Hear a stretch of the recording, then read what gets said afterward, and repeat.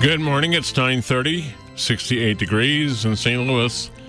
Time now for the live Bible study class from St. Paul Lutheran Church in De Pere. Once again, Dr. Chloe is somewhere in Israel, we hope, and should be back in a couple of weeks. It's Memorial Day weekend for the world, but, for our nation, I should say, but we are going to be getting ready for next Sunday. We're in Acts, ready to begin chapter 2, and this will be our preparation for Pentecost Day, which is a week from today. But let's begin with a word of prayer. I'd like to use the final verse of one of Martin Franzmann's hymns as our opening prayer. O Spirit, who didst once restore thy church, that it might be again the bringer of good news to men, breathe on thy cloven church once more, that in these gray latter days there may be men whose life is praise, each life a high doxology to Father, Son, and unto thee. Amen. Now, before we can begin chapter 2, because it's so important for our whole reading of Acts, I want to ask you what Dr. Chloe did with the question of the apostles in chapter 1, verse 6. I know it's dangerous, especially with this group, to back up at all. This may set us off another decade or so. But I need to know what he told you, how you're understanding that question of the apostles there before we move into what follows. So could anyone give us a quick recap? Which verse? Verse 6. The word apostles. Yes. We talked about several aspects, but it was the idea of being sent and being sent for a particular purpose that stood out to me the most. Okay, so in terms of what it means to be an apostle, yes, that's correct. But going back even further to this question they ask, back in verse 6, where the ESV reads, Lord, will you at this time restore the kingdom to Israel? That's the question I want to know how you understand it. Yes, please. But he talked about kingdom promises, and he went back to Genesis 12 and talked about the orders to Abraham, divine initiative, and God's faithfulness. I don't know, just a number of things. Israel's responsibility to all nations, coming through that. And then he talked about as a verse from 1 Peter on actions by God as being a kingdom promise, when he said you're a nation and so forth. Mm-hmm. So I don't know. I don't remember an awful lot about that. I'm just checking my notes. Okay. That sounds pretty good, but I don't mean to just quiz you on whether you were paying attention in class or not, but just in your own reading, how do you understand this question? Is it a good question or a bad question? In my own reading, Laura was on there 30 plus years, went through all this, right? And he knows he's just about to be ascended. They don't, but he does. He probably just hit himself on the head because they don't get it yet. Okay, that's why I wanted to do a quick recap, because that's the way we almost all read this question. But I've been trying to make a case that that's not quite fair to the apostles to read it that way. So a couple of things stand out. First of all, in the end of Luke's gospel, what does he say the risen Lord Jesus did for these men in terms of their minds? He opened their minds to understand the Scriptures. So as Luke is telling the story, moving from cross through resurrection to ascension and Pentecost, there is a moment of great revelation and understanding that happens. But it happens before we get to Pentecost Day. It happens back there with the risen Lord in the upper room. And as we begin then Acts, Luke tells us about this period of 40 days in which Jesus was doing what with these men? He was teaching them. And what in particular was he teaching them about? How he was the subject of the Old Testament. He was Okay. the Old Testament, essentially. Yeah, now that's kind of how he summarizes it at the end of Luke, where he says, all that was written in Moses and the Psalms and the prophets was written about me. And he showed them why he had to do the things he had suffered. But in the beginning of Acts, Luke simplifies that and just gives us a one-word summary. It says he was talking to them about what? The kingdom. He was teaching them about the kingdom of God. So that's been the subject of their conversation for these 40 days. And when you get to verse 6, they ask a question about what? The kingdom. So if they still don't get it, this is quite serious, right? It means that all of Jesus' teaching and ministry with them has accomplished what? Practically nothing. I mean, maybe they're poised and ready for the next thing to happen, but they still don't understand anything. And we won't go through all the reasons that I think we can say this, but if they have a proper understanding of the kingdom of God, if Jesus' teaching has been effective with them, then they're asking about something that God is going to be doing, right? You said kingdom is God's activity. It's His being king among us. It's His claiming His world for Himself. If they've understood Jesus at all, that's what they're asking Him about. And they're not asking if Israel is going to take over the world, but they're asking if Israel will have any role in God's work of claiming the world for Himself. Now, why would they think Israel had lost a role in that kingdom? Okay, Israel had just rejected, and not only rejected, but executed the Messiah that God had sent to Israel. So their question makes very good sense as a question that understands what God is about in Jesus Christ and shows the concern they have over their current situation. Would God have been completely within His rights to reject Israel from any part in His future plans? Well, certainly, humanly speaking, we'd have to say yes. They had disavowed any relationship with Jesus, right? Who is the king they claimed?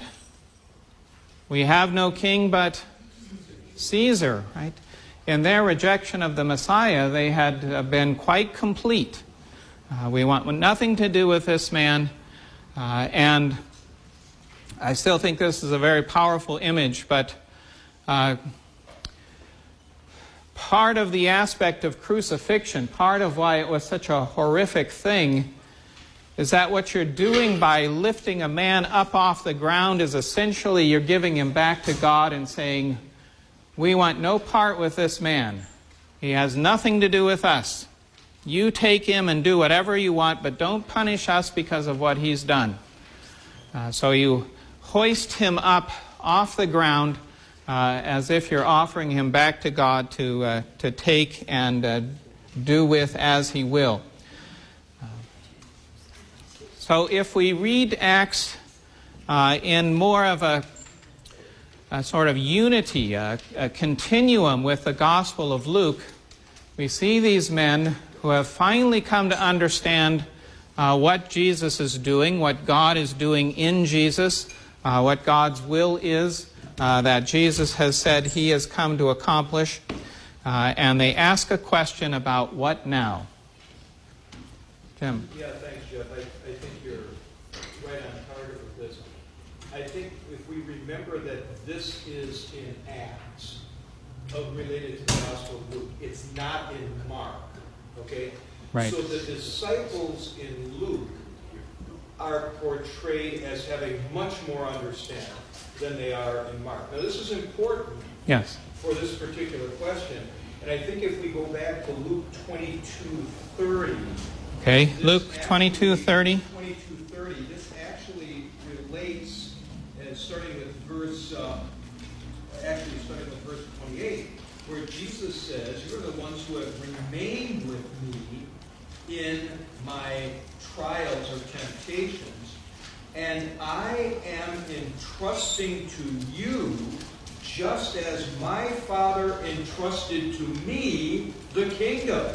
And then it says in 30, "In order that you may eat and drink at my table in my kingdom, and you will sit on thrones judging the 12 tribes of Israel." Well, now, given that background, see, I think that's sort of the real textual background to this, is to say, all right, the people of God are going to finally come to a triumph here. Is this the time?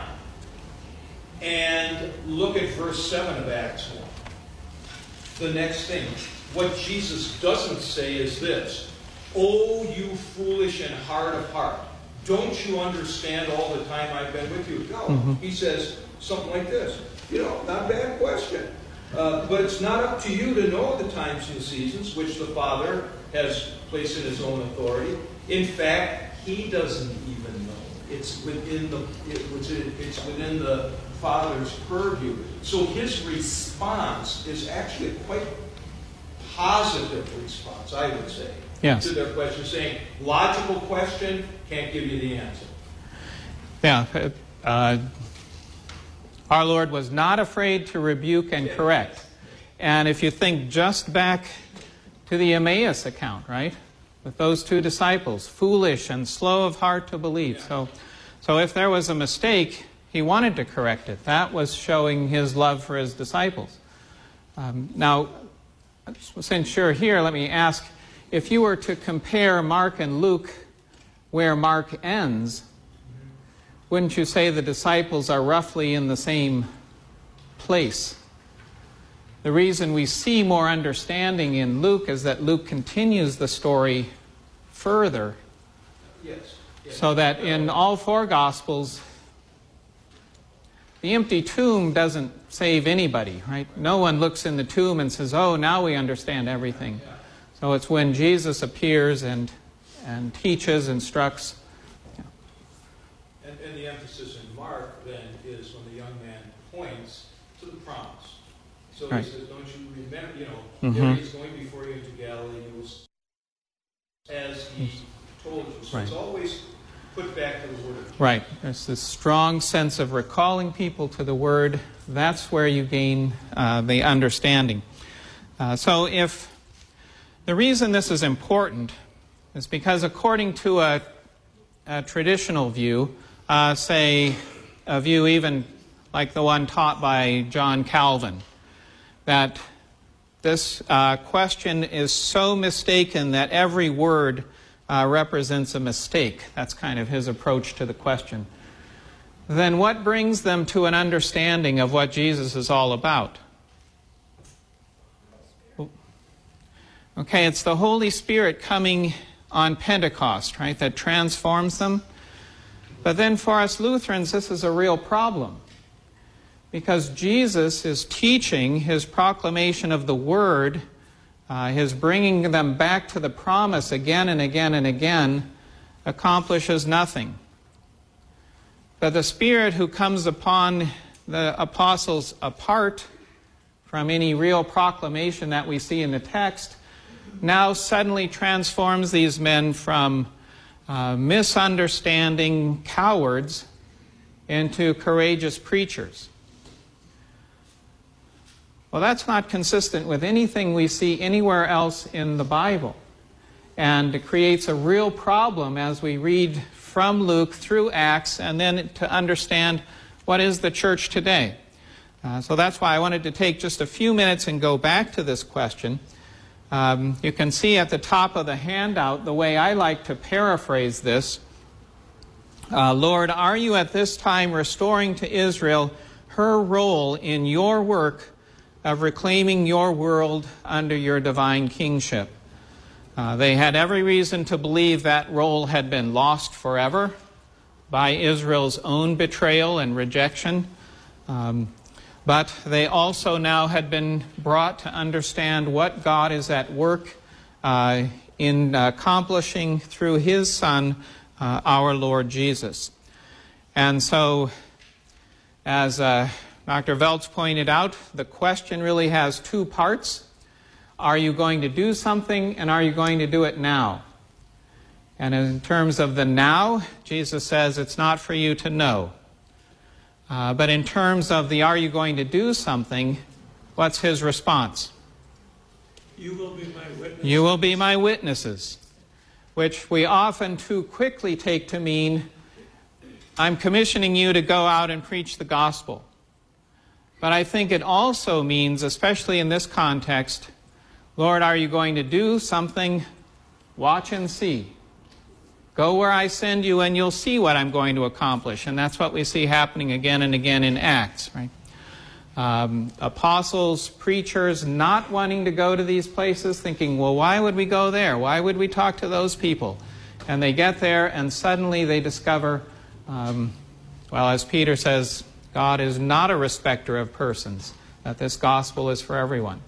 That question. Isn't their question in response to Him telling them that He's going to do something? You look at 4 and 5. Yes, He does tell them that they are to wait, right? And that they'll be baptized with the Holy Spirit. Right, they'll be clothed with power from on high. Now that's the question we want to look at now. What does that mean? If it doesn't mean that this is the thing that transforms them from even non-believers into believers, or at least from cowards into brave and honorable men. So immediately after that, well, not immediately, because they still stand there for a second kind of dumbfounded, and the angel has to tell them to go back to Jerusalem. But as you talked about last Sunday, then what do? They restore their ranks, right? So they reform this group of 12 leaders who will now be prepared, ready, poised to go and do this work that Jesus has promised them they will do. Question? Based on what you just said, then does it mean that when Jesus said, I will give you no sign but the sign of Jonah, He wasn't just talking about the amount of time in the belly of the whale, He was also talking about the response of the Ninevites? Well, that's a good question, and I think we could say, although that's not necessarily assumed, that there's clearly a parallel there, right? And certainly a parallel between Jonah as a somewhat reluctant prophet and the reception the message gets and what we see happening in the rest of Acts. So, yeah, I think that's a very good point to make. Well, let's, as we head into chapter 2, let's just think, first of all, in some general terms. And I want to ask, what associations come to your mind when you think of Pentecost? What happened? What do you do on Pentecost? What does the church do? What's it all about? Easy acquisition of foreign languages. Okay. Yes. Well, a lot more could be said about that. Every seminarian wants his own Pentecost. Yes. And fervently prays for it instead of studying, as he should. Other things. We should receive the Holy Spirit. Okay. Now you said we, right? So you make a personal connection with what's happening in the text. It's not just something long ago, but something that affects us too. Anything else that comes to mind? I don't actually know what happens at St. Paul's on Pentecost. Wear red. Wear red? It's not confirmation, though, is it? Or is it? It will be in Texas. That's what we're doing next week. Okay, some churches have Pentecost as their confirmation day. Well, the surprise that the Lord did this in such a way. And then also, I'm always somewhat puzzled because even in the verses before this, they're of one accord, they're praying. It seems like the Spirit is working among His people even then. So there's always been a mystery, an element of mystery about Pentecost to me. And it seems to get worse and not better as I get older. Okay. Well, let's see if we can reverse that trend a little bit. I can't promise, wouldn't even want to take away all the mystery, but let's make it a day you can enjoy. Well, the miracle of faith that so many people suddenly believed, and it's I think one of the things Dr. Kloa talked about is, and maybe you introduced it, is the fact that Acts is about Jesus' work. It was the beginning of Jesus' work. That his first part is, and now He is really working, and you see far more people coming to faith in one day than any activity that He did. Okay. Of course, He did impact thousands on several different occasions, but we don't get the report that all those thousands were added to their number. So a couple of very important points there. Remember, the beginning of the book says the Gospel of Luke was about the things Jesus began to do and to teach. We need to read this book as an account of what Jesus continues to do. He's still the one accomplishing these things. When I think of Pentecost, it's one of the few moments when I feel like growing up in the Midwest perhaps has put me at a bit of a disadvantage. Because when I think of Pentecost, I think, what time of year? Spring. What's happening outside? Yes. And rising water in the basement. We think of this as the time of new life, new growth. The world is coming back to life after its death of winter.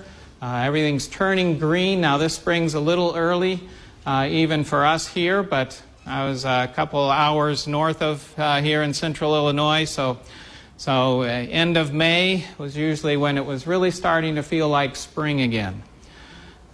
And my pastors reinforced this by telling me Sunday after Pentecost, what color does the church turn to? Green, because this is the time of new life. And some people will refer to Pentecost as the birthday of the church. It's a new birth, new life. And it wasn't until much later that I realized that's about as far removed from the biblical idea of Pentecost as you can get. Many people talk about this as the first Pentecost, but it wasn't, was it?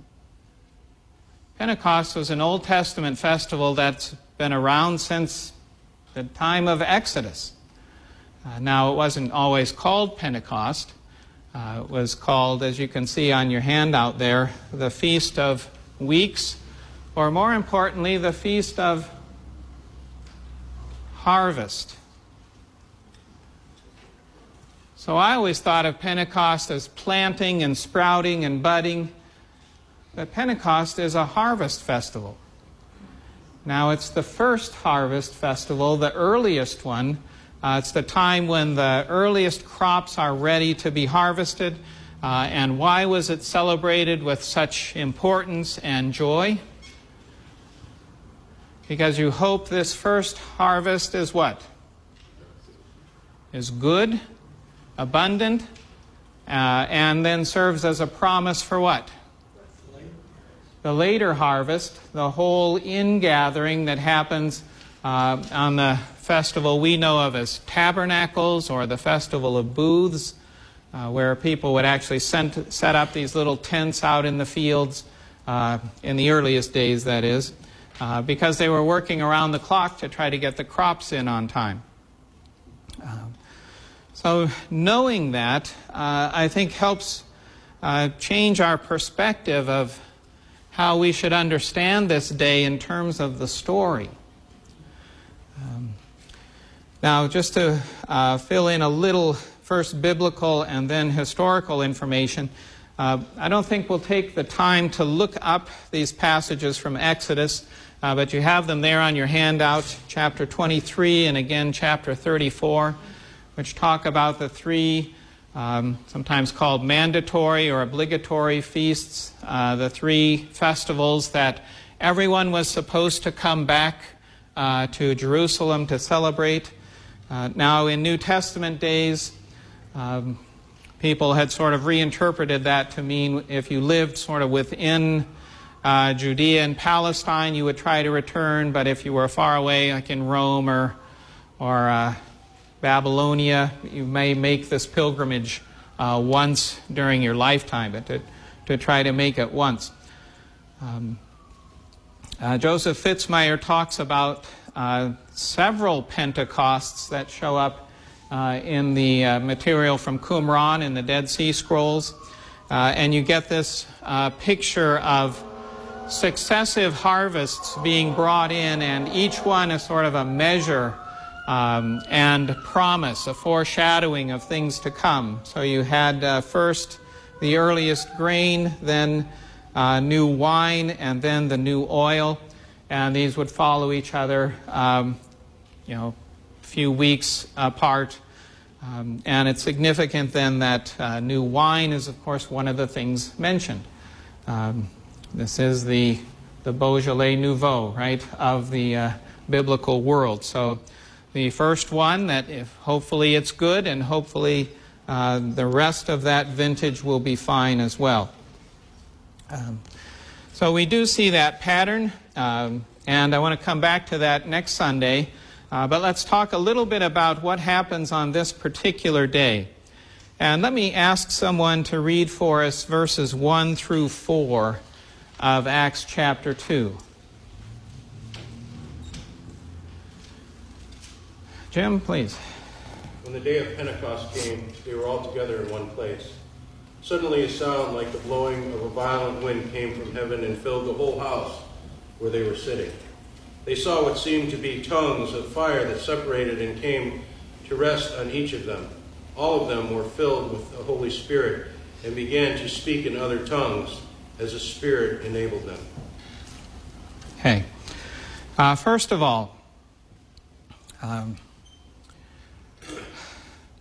think many of us grew up in the days when you might see the first part of a movie released, and then you'd have to wait several years to see the next part.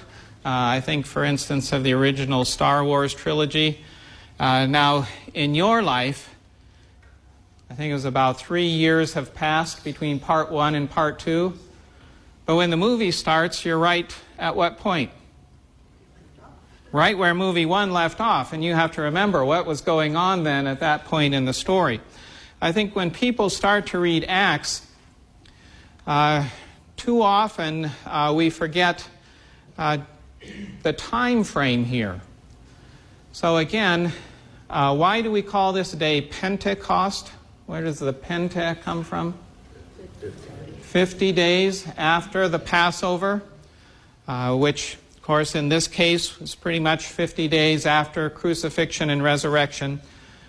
So we're just a few short weeks from those momentous events at the end of Luke's Gospel. And it's important, not just for chapter 2, but really for pretty much the first half of the book, to remember how close we are to the events at the end of the Gospel. We're still in Jerusalem. The same characters are still there. Not just the same apostles, but the same Jewish authorities are in control. They didn't lose their power when Jesus rose from the dead. So they're still there. They're still watchful about this movement that's going to do things in the name of Jesus, the one that they sentenced, condemned, and crucified. So we're only 50 days away from those things. Can you remember what you did at Easter? I was trying to think what we did at Easter this year. I mean, it may seem like, well, that's quite a while ago. But has anyone lost a loved one within the past month? And that's still a pretty fresh memory, isn't it? It surprised me when I lost my father how quickly the rest of the world moves on, and you think that just happened moments ago, and it's still changing the way you think about everything. You see little things that remind you of that person. Well, even if we can't quite remember what we had for Easter dinner this past year, we can imagine that these events are still very fresh in the minds of the apostles and the authorities in Jerusalem. And we'll see that even verified by the text here as we move into chapters 3 and 4 and so on. Okay, so... Yes. Quick question.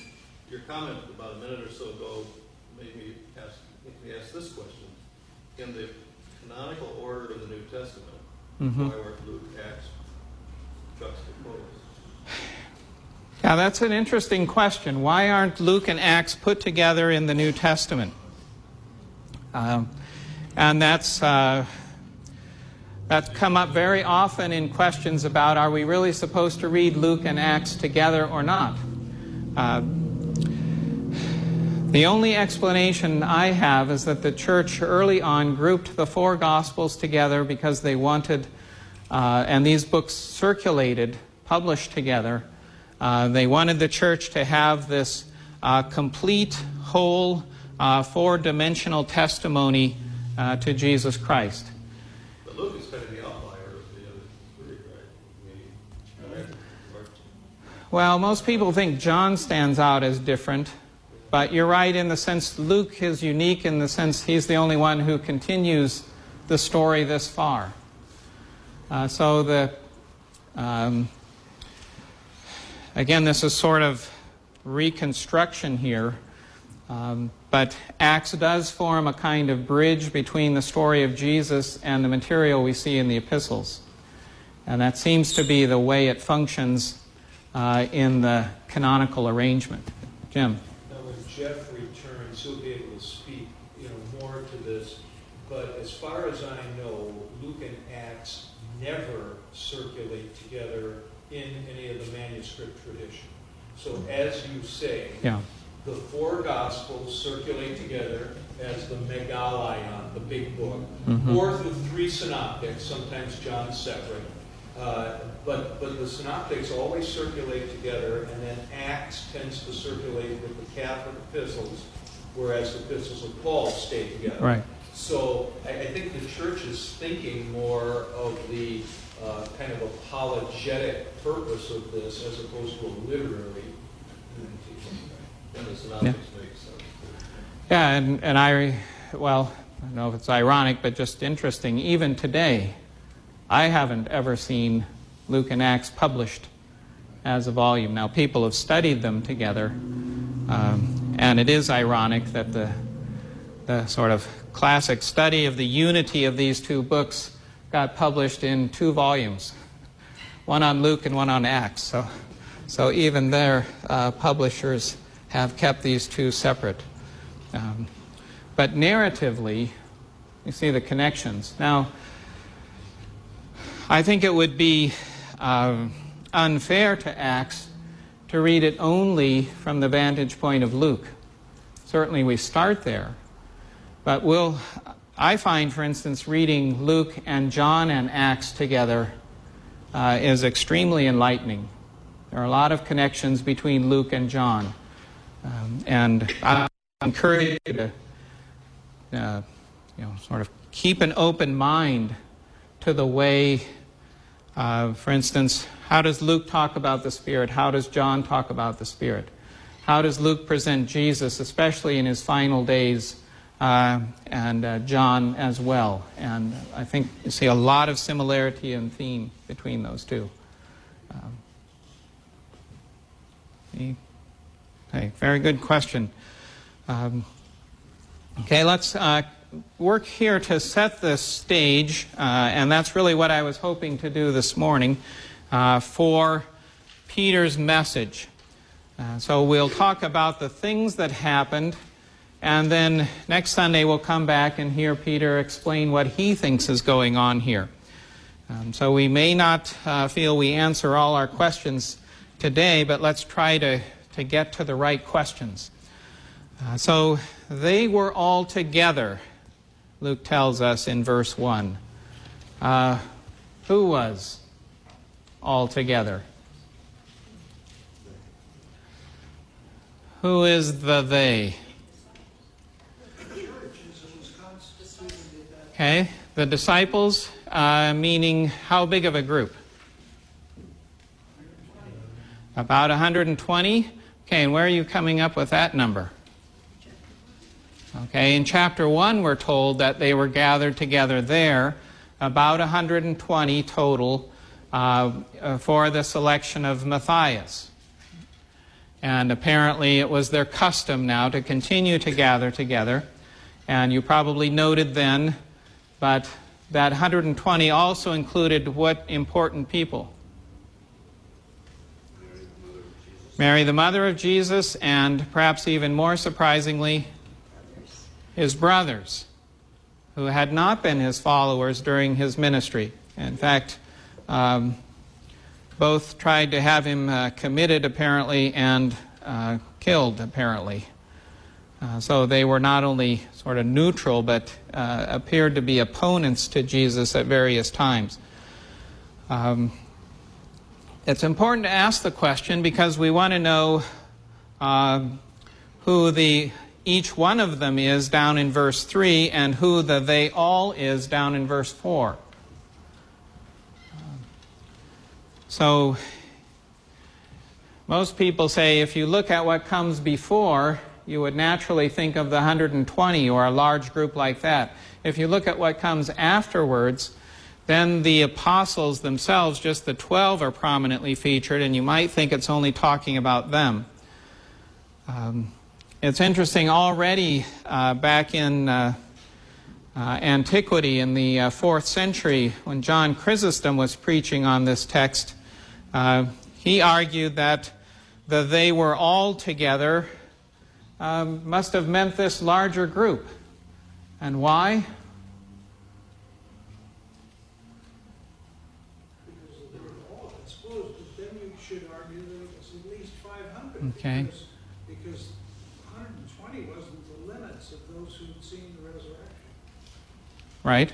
So it could have been much larger than that, but we know a bigger congregation. Yeah.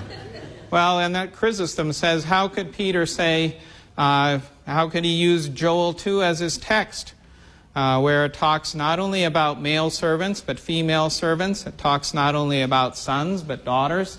This seems to be a large and very mixed group. So that what happens here in this beginning section in Acts 2 is happening to the church, to that whole gathering of those who believe in Jesus. I still think that's the most natural way to read 1 through 4, even though the focus is very quickly going to narrow down to, primarily Peter, but Peter standing with the 11. Okay. So rather than having 12 preaching stations scattered around among that huge crowd, this larger group is just kind of fanning out and witnessing to what they had seen and heard and seeing. Yeah. Well, that's the next question. Where are they? It says they're gathered together in one place. Are they in hiding, or was the pressure off because Jesus is to the Okay. world dead? Again, if you look at what comes before, the place where we're told they were gathering is what? The upper room. It's a house. Now, 120 seems like it would already be kind of pushing the limits of what a typical house might be able to hold, even if you use the courtyard. But certainly, if you look at what happens afterward, by the time you get to thousands gathering, and a whole crowd hears a noise and comes together, now it seems to be in a much more public setting. And where will later scenes take place in terms of the apostles' teaching? Surprises some people, but the temple. They still go regularly to the temple. I don't have a good answer for this one because Luke isn't very specific, and I think perhaps he doesn't want us to be very specific in the way we think about it either. One way to address this is that they seem to start in a house and then spill out into the streets and finally gather in a public place where many people can hear Peter. But again, Luke doesn't narrow it down and is anxious to move on, and we probably should too. Jim? Now, would verse 1 at the beginning, I don't know, I'm just trying this out. Would this suggest anything? Because the translation that was read before said something like, when the day of Pentecost came, or something like that. But the Greek is talking about it being fulfilled, or as it was beginning to be fulfilled. Now, can we imagine that directs our attention to the temple? Just in the phraseology of the way they're thinking about this. Well, Luke is, well, I was going to say tricky, but that's not quite right. But Luke likes to use these words about fulfillment just when he's talking about a time, which sounds strange. How can a time be fulfilled? He seems to be saying that when this time arrives, much more is happening than just a day on the calendar. That this is fulfilling part of God's plan and purpose and promise. And so I would agree with you. It's pointing to much more than just, it was Sunday, so they were having church. But this is, again, heading toward a fulfillment, a making full, a filling up of what Pentecost was always supposed to be pointing to and looking forward to.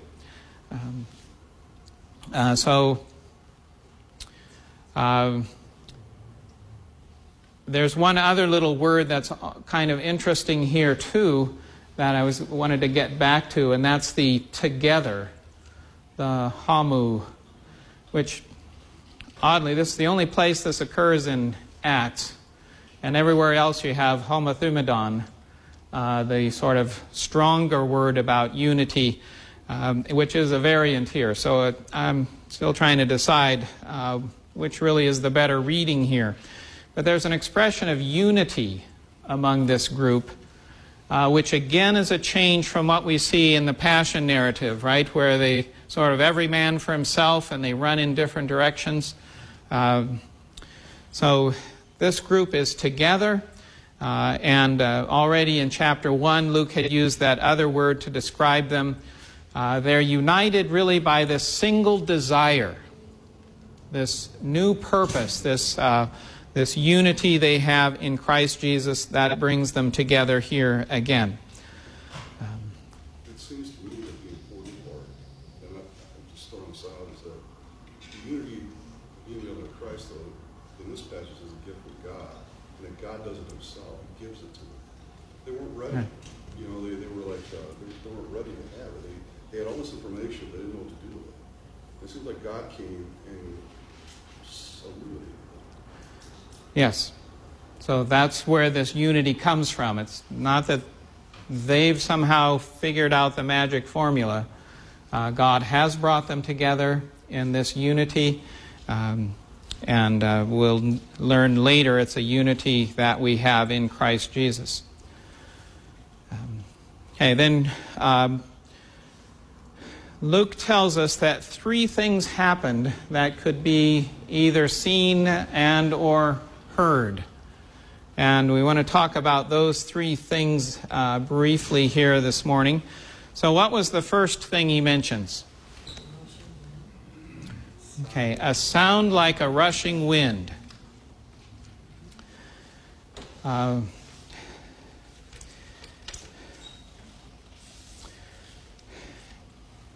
we really don't need commentators to tell us.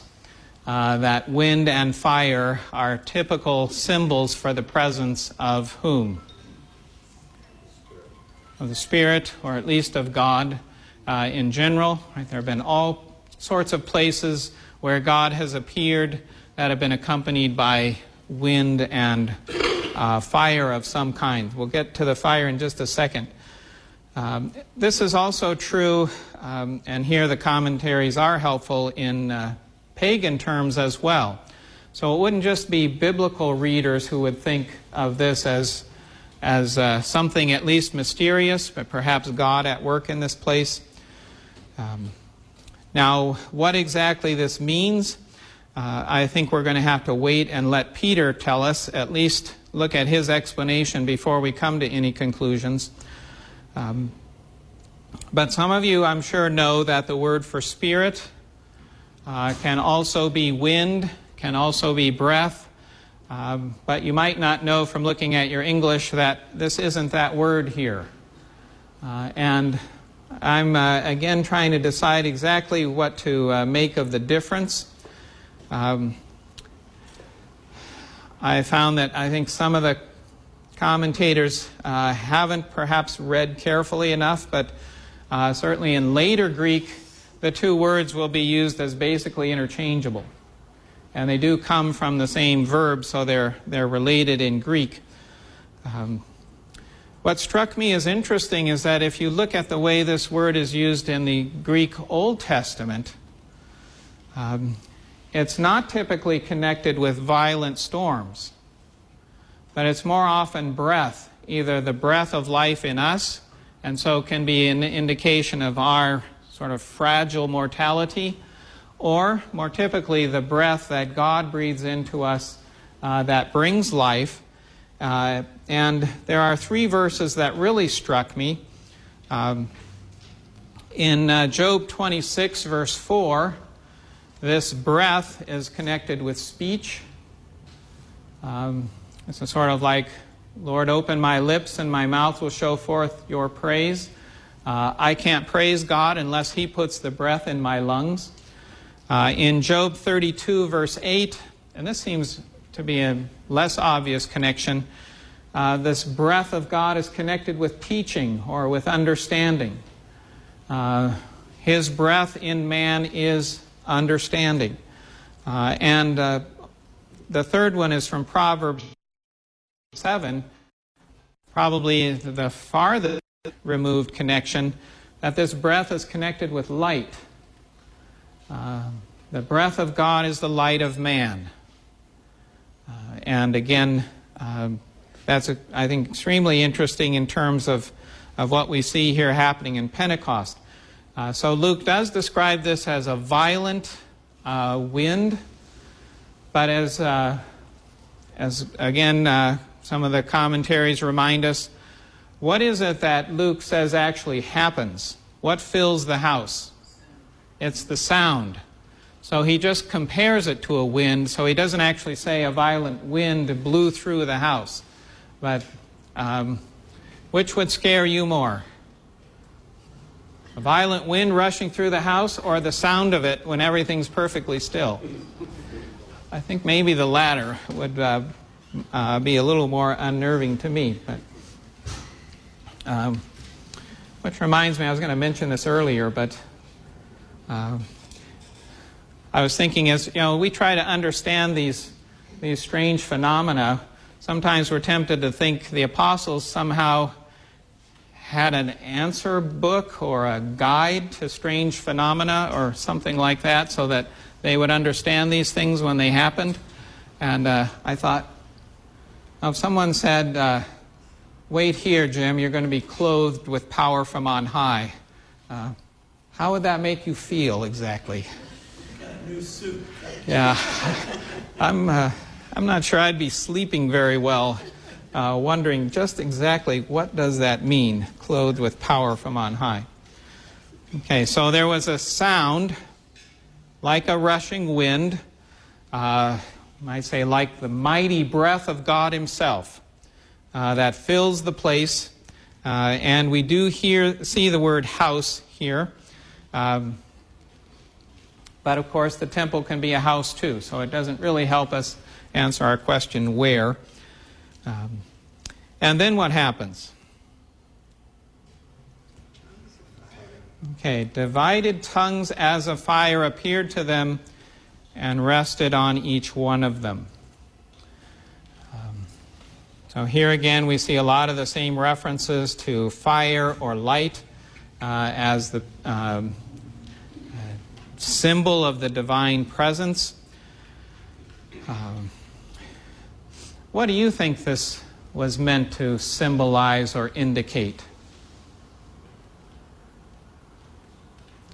Divided tongues as of fire. And remember again, the fire is the comparison here.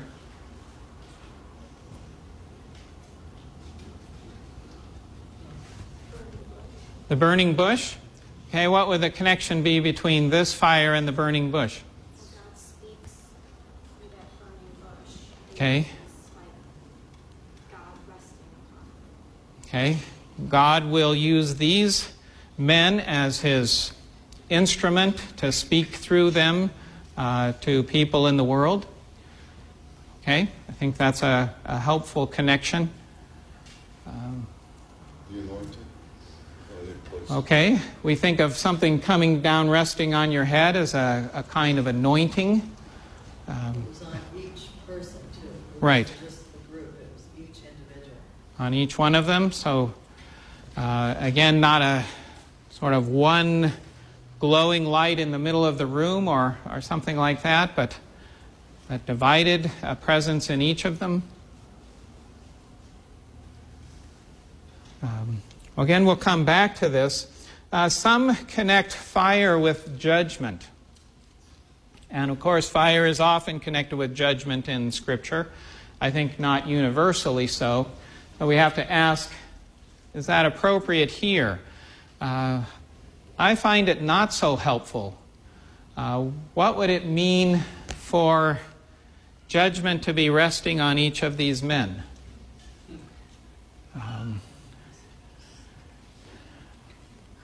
To me, that doesn't seem to fit the occasion. If it means they will speak words of judgment, you would expect the flames to be where?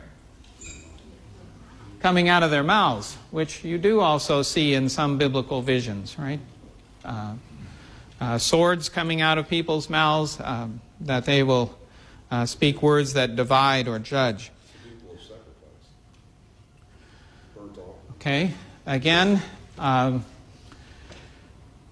that works, I think, only if you connect it with the burning bush idea, right? Because the bush is burning, but it's not consumed. So these men are not burnt up as if they suddenly catch on fire, but they will be, and here you have that strange image from Paul, right? Living sacrifices. So that's possible. One thing that always strikes me as strange that doesn't get talked about much in discussions of this passage is light. Now think for a moment, if Luke is trying to describe a kind of light that's illuminating each person in the room, what imagery does he have available to describe that? An oil lamp. Where does the light come from? A little tongue of fire coming out of the place where the wick or the oil is. So it seems to me sometimes we get too much caught up with the idea of fire and don't ask, what about the idea of light? And that these men, these people are now enlightened. The enlightening spirit has filled each one of them. I think that's an idea worth exploring. What about the baptism of John? What John says, he was baptized with water, but one's coming who will baptize with fire. And so, I mean, this is a clear action of Jesus, kind of. Okay. Two things are important there. One, we won't actually have someone point us back to that passage until we get to Cornelius' house, which is strange. Luke mentions it in chapter 1, if you turn back to that, in verse 5. He reminds them, to wait for the promise, because you heard from me, the Lord said, John baptized with water, but you will be baptized with the Holy Spirit. It's interesting that there is no exact reference that now they were baptized with the Holy Spirit. And those are the only two places where you have references to baptized with the Spirit in the book of Acts. That's surprising to most people. They think it's much more common language, but that's really not the typical language of the book. It does say they were filled with the Holy Spirit, and connecting this passage back to Jesus' baptism by John, I think, is also important. 10:25? Okay. So we'll wrap it up kind of with this point. Now, when Jesus is baptized, what happens? The Holy Spirit descends like a dove. So again, you have a comparison to a visible object, and our artwork all shows it as if it were an actual dove coming down. Why couldn't Luke say that here? Well, it would be pretty gruesome, right? If a dove was descending and suddenly fragmented into 100 feathers. So Luke needs an image that can show something is coming down from above, but it's not just resting on one individual, it's resting on everyone present. And this idea of a light dividing, of flames, of a fire going into individual tongues works for him. So it rests on each of them. And we're going to have to come back, I think, next time to the last two pieces there. Something else that happens that people hear, and something that Luke tells us that happens that you couldn't see or hear. Okay, Dave. Just real quickly, we were talking about the Pentecost harvest, right? Yes. Our gospel plan for next Sunday from John 7, Jesus is in the temple for the harvest of booths. Mm-hmm. And it talks about the Holy Spirit being poured out and so forth. Right. A very strong connection. And, well, I should never speak ill of the lectionary committee because they control our lives. But that was a particularly good choice. Paul. What about the pillar of fire that led Israel and came down to dwell in the temple? Is there any connection between this fire and that fire? Well, I was surprised at how many commentaries thought so. And it got me thinking too, and I want to come back to that, in fact, next Sunday, because there are several sets of images that I think are informing these opening chapters. They sort of overlap, sometimes they dovetail, sometimes they contrast with each other and bring out highlights. But one set of images that I think we've dropped from our sort of usual vocabulary is the Exodus, and how important that is for both the end of Luke and also the beginning of Acts. So let's come back to that and what connection might be between this fiery presence of God and that fiery presence. Jim, did you have it? Okay. Let's close here. Thank you again for your attention, your comments and questions, and we'll look forward to picking it up right here then next Sunday. Let's close with a blessing. The grace of our Lord Jesus Christ, the love of God the Father, and the fellowship of His Holy Spirit be with us all. Amen.